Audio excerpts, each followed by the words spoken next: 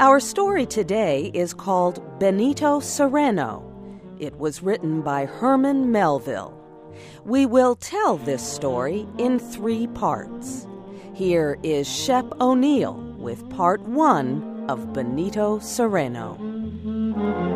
Captain Benito Cereno hurried aboard his ship. It was ready to sail. A bright sun and a soft breeze promised good weather ahead. The ship's anchor was raised, and the San Dominique, old but still seaworthy, moved slowly out of the harbor of Valparaiso, on the west coast of Chile.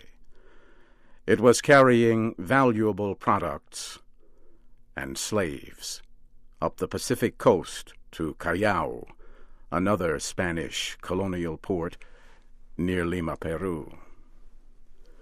The slaves, both male and female, slept on deck.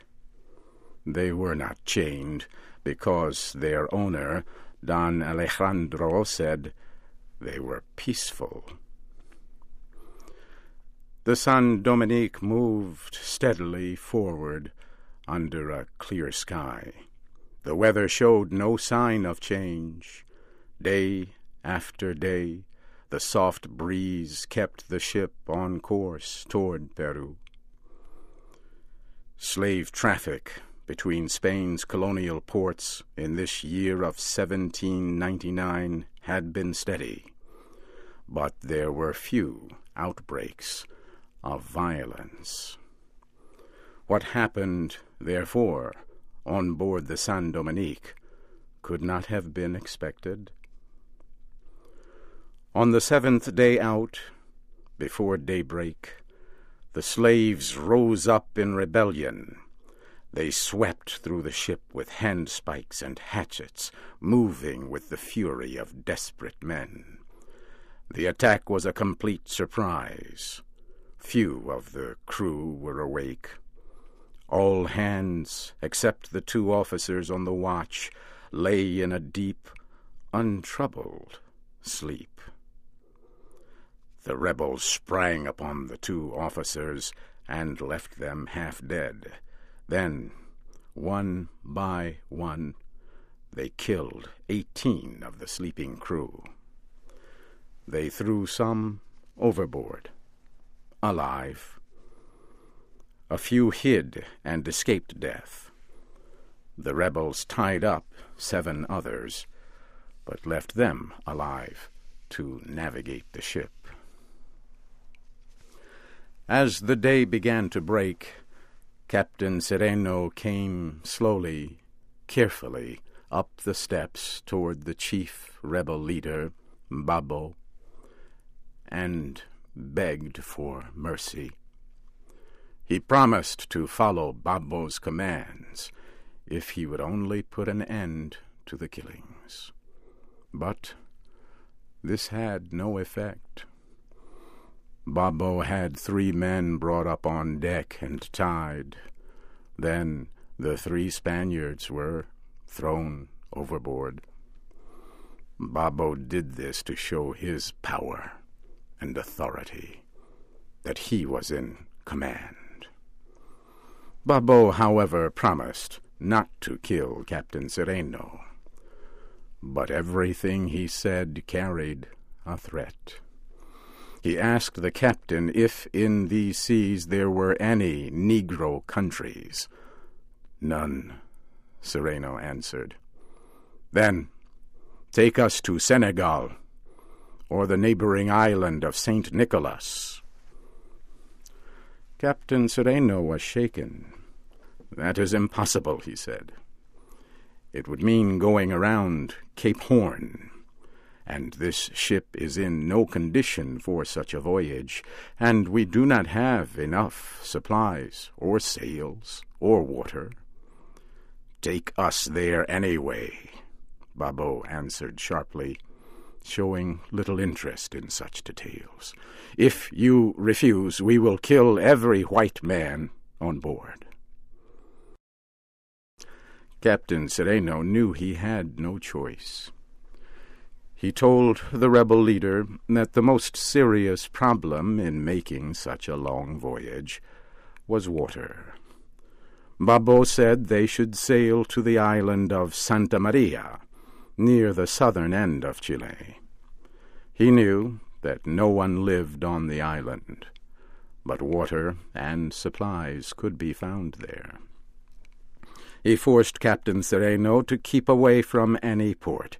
He threatened to kill him the moment he saw him start to move toward any city, town, or settlement on shore. Cereno had to agree to sail to the island of Santa Maria. He still hoped that he might meet along the way, or at the island itself, a ship that could help him.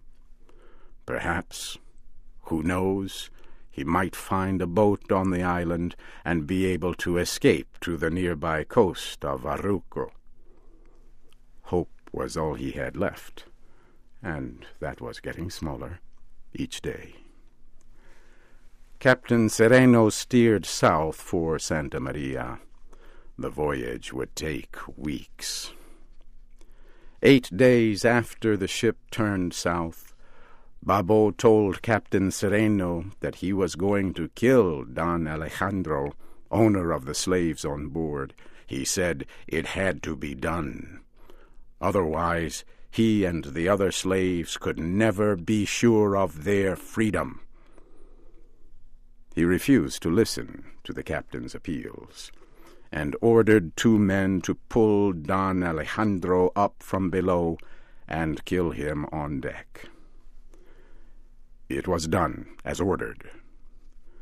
3 other Spaniards were brought up and thrown overboard. Babo warned Cereno and the other Spaniards that each one of them would go the same way if any of them gave the smallest cause for suspicion. Cereno decided to do everything possible to save the lives of those remaining. He agreed to carry the rebels safely to Senegal if they promised peace and no further bloodshed.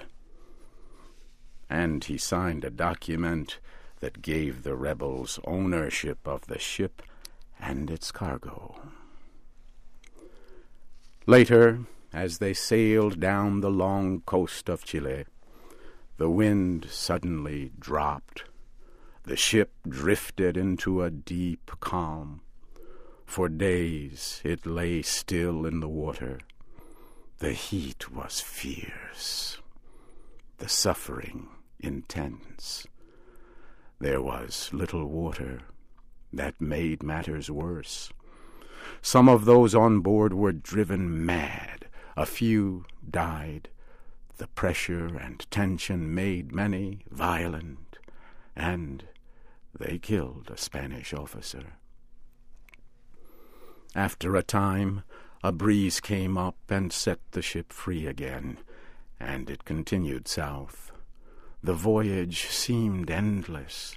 The ship sailed for weeks with little water on board. It moved through days of good weather and periods of bad weather. There were times when it sailed under heavy skies, and times when the wind dropped and the ship lay becalmed in lifeless air. The crew seemed half dead. At last, one evening in the month of August, the San Dominique reached the lonely island of Santa Maria. It moved slowly toward one of the island's bays to drop anchor. Not far off lay an American ship, and the sight of the ship caught the rebels by surprise. The slaves became tense and fearful. They wanted to sail away quickly, but their leader, Babo, opposed such a move. Where could they go? Their water and food were low. He succeeded in bringing them under control, and in quieting their fears, he told them they had nothing to fear, and they believed him.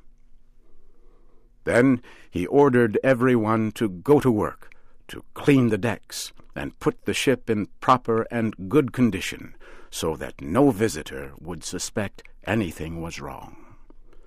Later, he spoke to Captain Cereno, warning him that he would kill him if he did not do as he was told.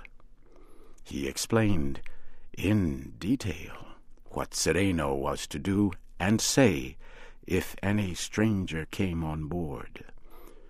He held a dagger in his hand, saying it would always be ready for any emergency.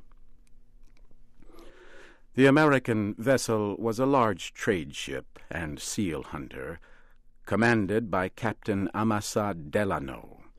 He had stopped at Santa Maria for water. On the American ship, shortly after sunrise, an officer woke Captain Delano and told him a strange sail was coming into the bay. The captain quickly got up, dressed, and went up on deck. Captain Delano raised his spyglass and looked closely at the strange ship coming slowly in. He was surprised that there was no flag. A ship usually showed its flag when entering a harbor where another ship lay at anchor. As the ship got closer, Captain Delano saw it was damaged. Many of its sails were ripped and torn. A mast was broken, and the deck was in disorder. Clearly, the ship was in trouble. The American captain decided to go to the strange vessel and offer help. He ordered his whaleboat put into the water and had his men bring up some supplies and put them in the boat. Then they set out toward the mystery ship. As they approached, Captain Delano was shocked at the poor condition of the ship. He wondered what could have happened and what he would find.